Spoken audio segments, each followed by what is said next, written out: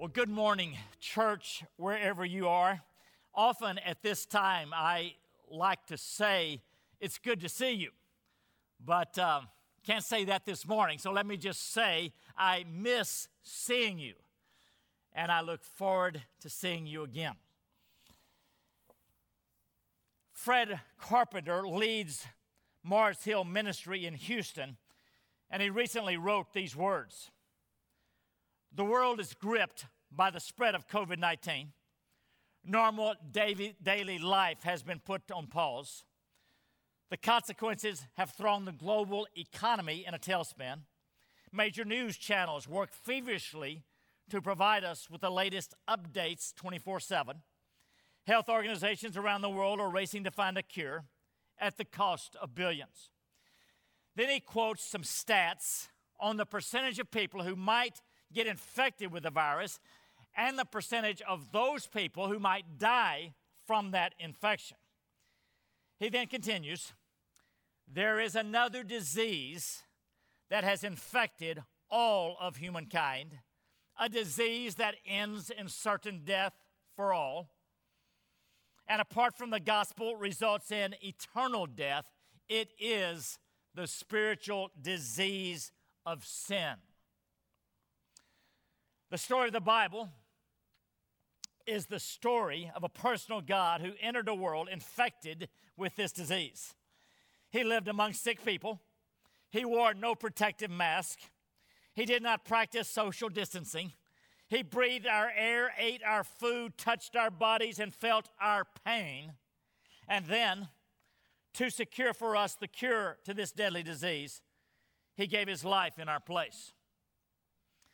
Are we racing to get the cure for sin, the gospel, to a dying world with as much fervor as health organizations are racing to find a cure for COVID-19?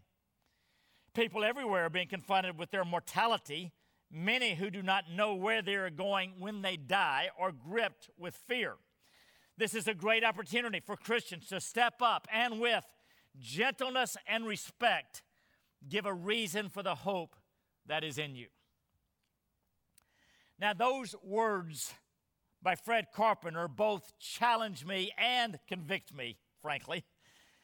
There is a disease worse than COVID-19 that infects all mankind and lasts for all eternity, and this is the worst disease of all. And this is a bracing reminder of the urgency to reach lost people with more boldness, more compassion, more readiness to share than we've ever had before. And if I feel that challenge and conviction, perhaps many of you feel that way too. And may God help us. This morning we come to a passage in Acts 8 where Philip is sharing the good news with the Samaritans, the age-old enemies of the Jews. And a revival has broken out in Samaria. And now God is sending him way to the south to share the gospel with an Ethiopian government leader. Watch what God does. Our passage begins in Acts 8, verse 26. Acts 8, verse 26. Now an angel of the Lord said to Philip, rise and go toward the south to the road that goes down from Jerusalem to Gaza. This is a desert place. And he rose and went. And there was an Ethiopian, a eunuch, a court official of Candace, queen of the Ethiopians, who was in charge of all her treasure. He had come to Jerusalem to worship and was returning seated in his chariot, and he was reading the prophet Isaiah. And the Spirit said to Philip, go over and join this chariot. So Philip ran to him and heard him reading Isaiah the prophet and asked, do you understand what you're reading? And he said, how can I unless someone guides me? And he invited Philip to come up and sit with him. Now, the passage of the scripture that he was reading was this. Like a sheep, he was led to the slaughter, and like a lamb before its shearer is silent, so he opens not his mouth. In his humiliation, justice was denied him. Who can describe his generation? For his life is taken away from the earth. And the eunuch said to Philip, about whom, I ask you, does the prophet say this? About himself or about someone else? Then Philip opened his mouth, and beginning with this scripture, he told him the good news about Jesus. And as they were going along the road, they came to some water. And the eunuch said, see, here is water. What prevents me from being baptized? And he commanded the chariot to stop. And they both went down into the water, Philip and the eunuch, and he baptized him. And when they came up out of the water, the Spirit of the Lord carried Philip away, and the eunuch saw him no more and went on his way rejoicing. But Philip found himself at Azotus, and as he passed through, he preached the gospel to all the towns until he came to Samaria. Church, this is God's holy word. Philip is leading a revival in Samaria when God calls him to leave there and to travel all the way to Gaza, a desert strip down the Mediterranean coast. No doubt, Philip is disappointed to leave the exciting revival going on in Samaria, all the conversions, the healings, the miracles. But God says to him, leave all of this and go down to the desert to speak to one man, and that's your next assignment. And God says, leave, and that's exactly what Philip does. God says it, Philip obeys it. Now, often in life, we may not understand all that God does because he is the incomprehensible God. As we just sang, he is so great. However, understanding can wait, but obedience cannot wait. Disciples obey no matter what. Sometimes when you are reading the Bible, you need to consult a map. And you can find maps in the backs of your Bibles, most Bibles, or you can find them online. This map on your screens is from the ESV Study Bible. Find Jerusalem, if you would, about in the middle of the map.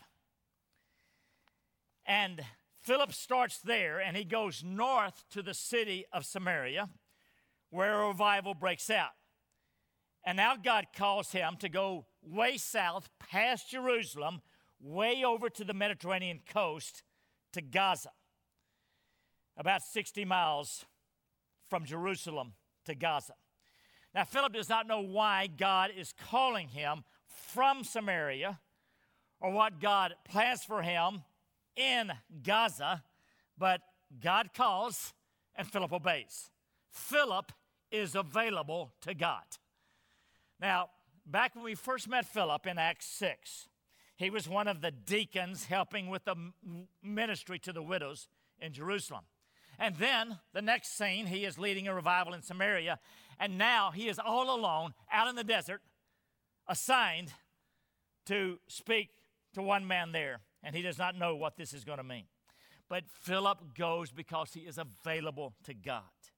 Now, in our passage today, we're going to see 5 principles about the kind of people God uses. And the first characteristic is right here. Number 1, God uses people who obey him no matter what, who are available to him no matter what. God delights to use people who obey him and are available to him. Their perspective is this: whatever you want, Lord. Nothing is too big or too small. It only matters what God wants. If God says it, that settles it, and I obey it. God is not looking so much for ability, but for availability. Now, let me ask you, church, are you available for whatever God has for you? Or are you, particularly during this COVID-19 crisis, when there's so much heartache, pain, and anxiety, are you available for whatever he has? Lord, whatever you want, I am your servant. Anytime, any place, anywhere, anything.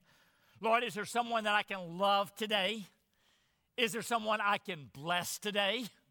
Is there someone that I can reach out to today? Church, it has been so encouraging to hear about many examples of the way you are reaching out into your neighbors. This past week, you may have seen on Instagram or Facebook about the Gabriel's family just south of our church in Northampton. They had the idea that they would take their pickup down to the store and fill up the back of the pickup with cases of water. And apparently they had to go to several stores to do this. And then they went to their neighborhood and they pinned notes on those cases of water inviting them to our services. And they would take the cases and leave them on the front porch and then take off. They said they had a blast, and no doubt people were encouraged by this simple act of love. And so I know many of you, in all kinds of ways, are available and obedient to whatever God has for you.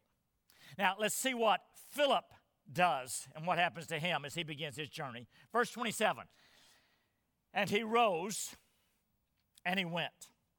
And there was an Ethiopian, a eunuch, a court official of Candace, queen of the Ethiopians, who was in charge of all her treasure.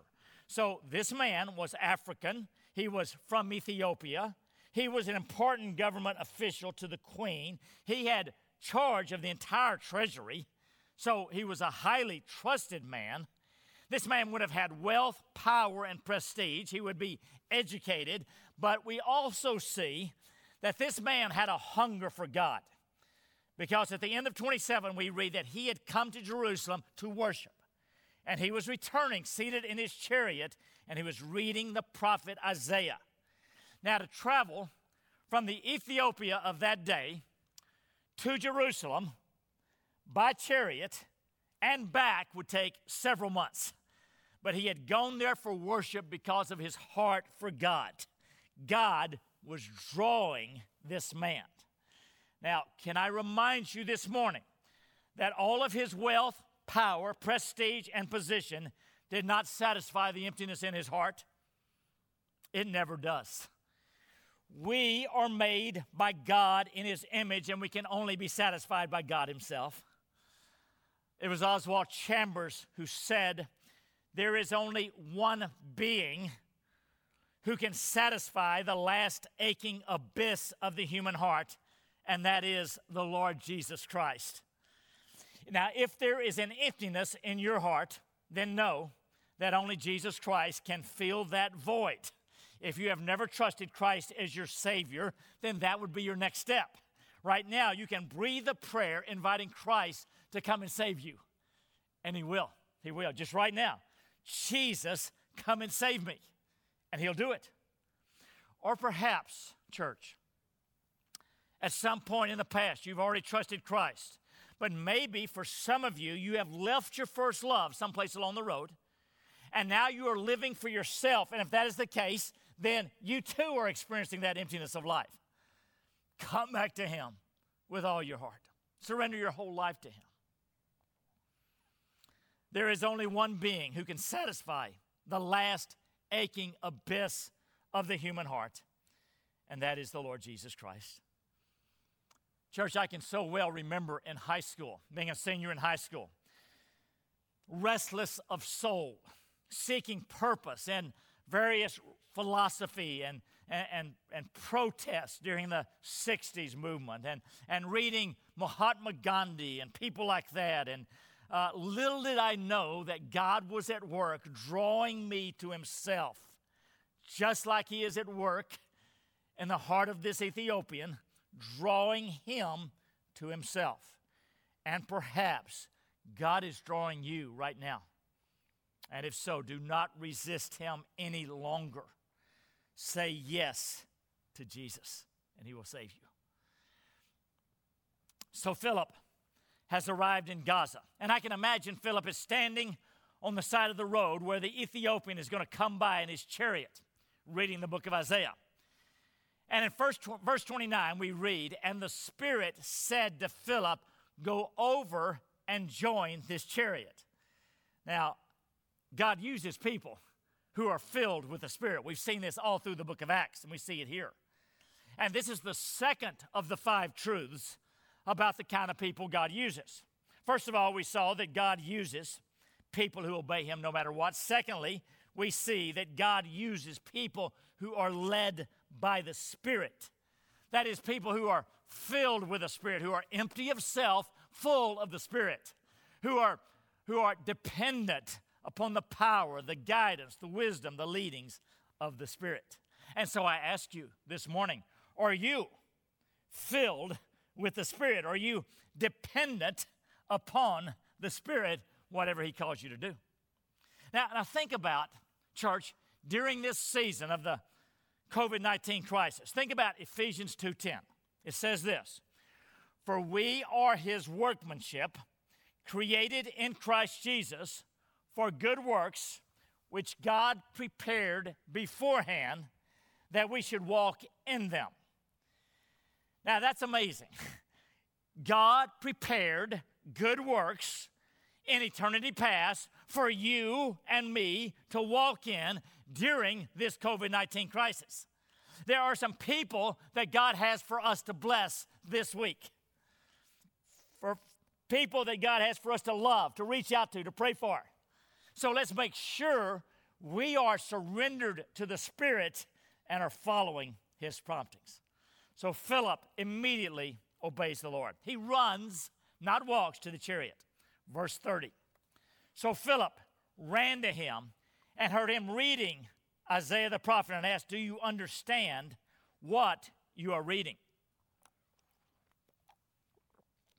Now Philip boldly engages this man about spiritual things by asking a simple question.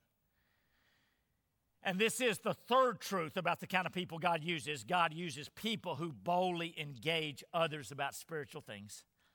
Now, I don't mean that we should be rude, obnoxious, or socially awkward, but we must boldly engage people about the gospel, just like Philip does here, just like Jesus does throughout his ministry. Now, many of us are not so great at this, and that certainly includes me. Most of us need to be on the lookout and boldly engage others more. You know, part of my struggle that I have found as a pastor is that I need to be around non-Christians more. When I was a young man and running competitively, I was around lots of non-Christian runners. And then we had children growing up involved with sports. We were around a lot of non-Christian parents. But now, without competitive running, without children in sports, I find it a lot more difficult as a pastor. But no excuse. I need to find ways to get around lost people and then boldly engage them. Now, during this season of time, I realize it is especially hard for all of us to get around anybody during this crisis, during the social isolation. But maybe it means more time outside, more time in your front yard. Maybe it means more time in prayer walks around your neighborhood, whatever God leads you to do. Now, in addition to being around non-Christians, that asking the question assumes listening. And that's what we've been saying with BLESS acronym, the L, listen. Ask questions so you can listen. Now, another way to engage people during this Easter week is simply our Easter Evite online. You can access the digital Evite on our Trust God, Love People page on our website. Perhaps God would have you send that Evite to a few people in your life. So picture this scene. Philip is standing on the isolated desert road. A chariot is approaching. And there is an important-looking man riding up in that chariot. And this man, this Ethiopian, has no idea that God is about to change his eternity. Moreover, Philip has no idea of what God is about to do in that man. And generally, it's that way with us. We have no idea what God is doing in the lives of people around us, people on our street, people in our workplace. But we can be sure that God is drawing people to himself. And so we must be alert to his promptings because God has prepared good works in advance for us to walk in. Who knows what God is doing right now with the people in our top 5, or the people who are in our street, people in our workplace. So, verse 30, so Philip ran to him and heard him reading Isaiah the prophet and asked, do you understand what you are reading? He's engaging him. And the Ethiopian said, how can I unless someone guides me? And he invited Philip to come up and sit with him. Now, this response shows great humility on the part of the man. How can I understand unless somebody shows me what he's talking about? Now, the passage that he reads is found in the book of Isaiah. And we see it here in verse 32 of Acts 8. Like a sheep that was led to the slaughter, and like a lamb before its shearer is silent, so he opens not his mouth. In his humiliation, justice was denied him. Who can describe his generation? For his life is taken away from the earth. Now, this is a prophecy from Isaiah 53 about the coming Messiah who will die on a cross as the Lamb of God. The sacrificed Lamb of God who would die for our sins. Now, church, there is no better place in the Old Testament scripture than the book of Isaiah to read the gospel. And there is no better place in the book of Isaiah than Isaiah 53 to read the gospel. And in the providence of God, that is exactly the place where this Ethiopian was reading. And so, in verse 35, we read, then Philip opened his mouth, and beginning with this scripture, he told him the good news about Jesus. And he could do that because the entire Bible, Old Testament and New Testament, points to Jesus. He is the theme of Scripture. In verse 35, that brief verse I just read, there are not one but two more characteristics, the last two characteristics of the kind of people God uses. First, number 4, God uses people who know the Scriptures. Philip knew the Scriptures and how they pointed to Jesus. So when he had opportunity, he was ready. Like in 1 Peter 3:15, in your heart's honor, Christ the Lord is holy, always being prepared to make a defense to anyone who asks you for a reason for the hope that is in you, yet do it with gentleness and respect. Always ready, always ready. Now, for this fourth principle, God uses people who know the Scriptures. There is a caution here. Let me caution you. You might and probably will hear the lie of Satan. Oh, you don't know the Bible well enough to share the gospel. You got to study the Bible a lot more first. Church, that's a lie. A brand new Christian can share the gospel. Just learn a few basic scriptures or even where to find them in the Bible. For example, really 3 key scriptures is all you need to know. Either learn them or know where to find them. Romans 3:23, for all have sinned and fall short of the glory of God. Romans 5:8, but God proves his own love for us in that while we were yet sinners, Christ died for us. And then Acts 16:31, believe in the Lord Jesus Christ and you will be saved. Now, those three scriptures tell us the problem, our sin, the solution, Christ died on the cross for our sin in his love for us. And the third one, Acts 16:31, says what we need to do is to trust, to believe, put our faith in the Lord Jesus Christ. The Scriptures have power, spiritual power. And so God uses people who know and love and treasure the Word of God. Okay, fifth principle. Also in that verse, God uses people who talk about Jesus. Isn't that what we see of Philip in 35? Then Philip opened his mouth, and beginning with this scripture, he told him the good news about Jesus. Now, church, let me remind you, whatever your conversation is about, ultimately, we need to get that conversation to Jesus if we are going to engage in spiritual things. Don't let the conversation just stay on a problem in that person's life, but get to the solution that involves Jesus. Also, don't let the conversation focus on just some question such as evolution or suffering in the world or what about homosexuality. Get the conversation to Jesus if we're going to get the gospel to them. And so let's get it to Jesus. Now, you might need to say, I don't know the answer to that one. You don't have to pretend you have all the answers. Nobody does. But you can tell them what you do know and what you have experienced, the wonder, the grace, and the love of Jesus Christ in your life, and what Jesus Christ did in history, living a perfect life, dying on a cross, rising from the dead, being seen by eyewitnesses. Point to Jesus. Okay, while Philip is talking to the Ethiopian, he apparently tells him about baptism, a first step after you trust Christ as Savior. Look at verse 36. And as they were going along the road, they came to some water, and the eunuch said, "See, here is water. What prevents me from being baptized?" So during the conversation, the Ethiopian apparently trusts Jesus as Savior. He hears about Jesus, and he puts his faith in him. I don't know if he prayed a prayer or he just trusted him. He opened his heart.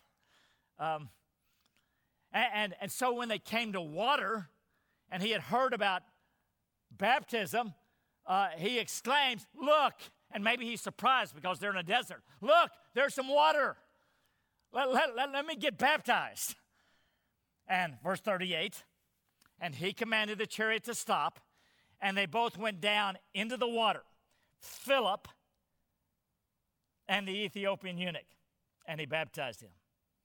Now, last week we also saw baptism because the Samaritans were coming to faith and getting baptized. And we saw then that there are no unbaptized believers in the New Testament. So if you have not yet been baptized, then by all means get baptized. We are planning to do a baptism when we start meeting again. Not sure when that's going to be, of course. But let me encourage you, go ahead and sign up, get on the list to be baptized. Just send an email to the address coming on your screen, baptism@woodsedge.org. Now, last couple of verses. Verse 39, and when they came up out of the water, the Spirit of the Lord carried Philip away, and the eunuch saw him no more, and he went on his way rejoicing. Apparently, the Spirit of God carries Philip away to the next city he's headed to. We can only assume that the Ethiopian will never see him again until heaven, but his whole eternity is changed because Philip was available to God and obeyed the promptings of the Spirit. I mean, how big is that? And this Ethiopian goes on his way rejoicing because he'd experienced the forgiveness and the life and the love of Jesus Christ. Now, again, that joy did not come because of his wealth, power, prestige, or position, but because only Jesus Christ in his life. Several centuries later, there was another African by the name Augustine who prayed this prayer to Jesus after Jesus had rescued him. He said, "In my wounded heart, I saw your splendor, and it dazzled me." And that's just too good. And that's what the Ethiopian had experienced. In my wounded heart, I saw your splendor, and it dazzled me. And I hope this morning that you have been dazzled and that you are dazzled by the splendor of Jesus. And then the final verse simply ends in verse 40. But Philip found himself at Azotus, and as he passed through, he preached the gospel to all the towns until he came to Caesarea. Church, this week, did you see the story about the Italian doctor who considered himself to be an atheist and he comes to Christ? His name was Dr. Lulian Urban Lorenzo from Lombardia up in northern Italy. He had been tirelessly treating COVID-19 patients along with his fellow doctors. And he said, What we have seen and done in our hospital during the past 3 weeks has been nothing but a nightmare. And he and his fellow doctors had been atheists. He said, I used to look at my parents in church and mock them. And then this 38-year-old physician was struck by an encounter with a dying priest who was struggling to breathe. And this young doctor said he watched this priest as he would take the Bible and read scripture to other patients who were suffering from the coronavirus. And eventually the priest died. And after he died, Lorenzo recalled how much peace he received from watching this priest. And the doctor said, he, the priest, helped give us the peace that we never expected in just 9 days when all hope was shattered. And then the physician concluded, I will live like that priest until my last breath for others. I am happy to have returned to my God when my loved ones were suffering and dying around me. Now, what a simple story. Here is a 75-year-old priest struggling to breathe, dying of the coronavirus, who exemplifies in some way all 5 of those principles that we just saw. Number 1, God uses people who obey him and who are available to him.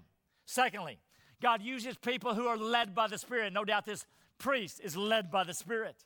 Thirdly, God uses people who boldly engage others in spiritual things, just as this priest was doing.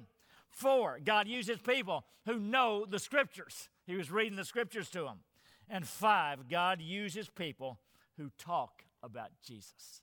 5 truths of the people God uses. Now, church, as we close, let me simply ask this. What is God saying to you this morning? Ask him. Ask him. Maybe one of these 5 particularly pierces your heart, or maybe something else in the passage. But ask the Lord what he is saying to you this morning. Take a few moments of silent prayer, and then I will lead us.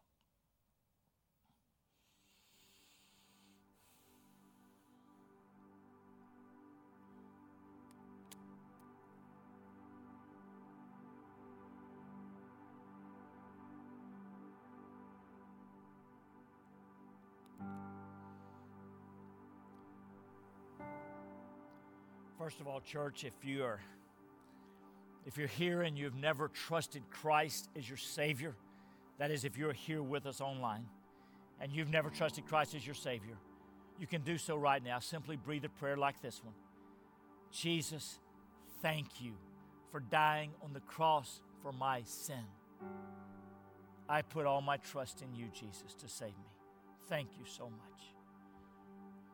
Or friend, maybe you've done that, but you've gone your own way, living for yourself. Come back. Say, Jesus, I surrender all to you. I give you all my life.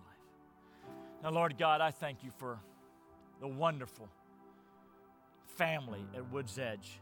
And Lord God, we all want to please you. We all want to be used by you. And Lord God, we are not there yet on any of these 5, much less all of these 5. But Lord, give us grace. Help us, Lord God, each one to please you. Lord, bless these, your people, I pray. Amen.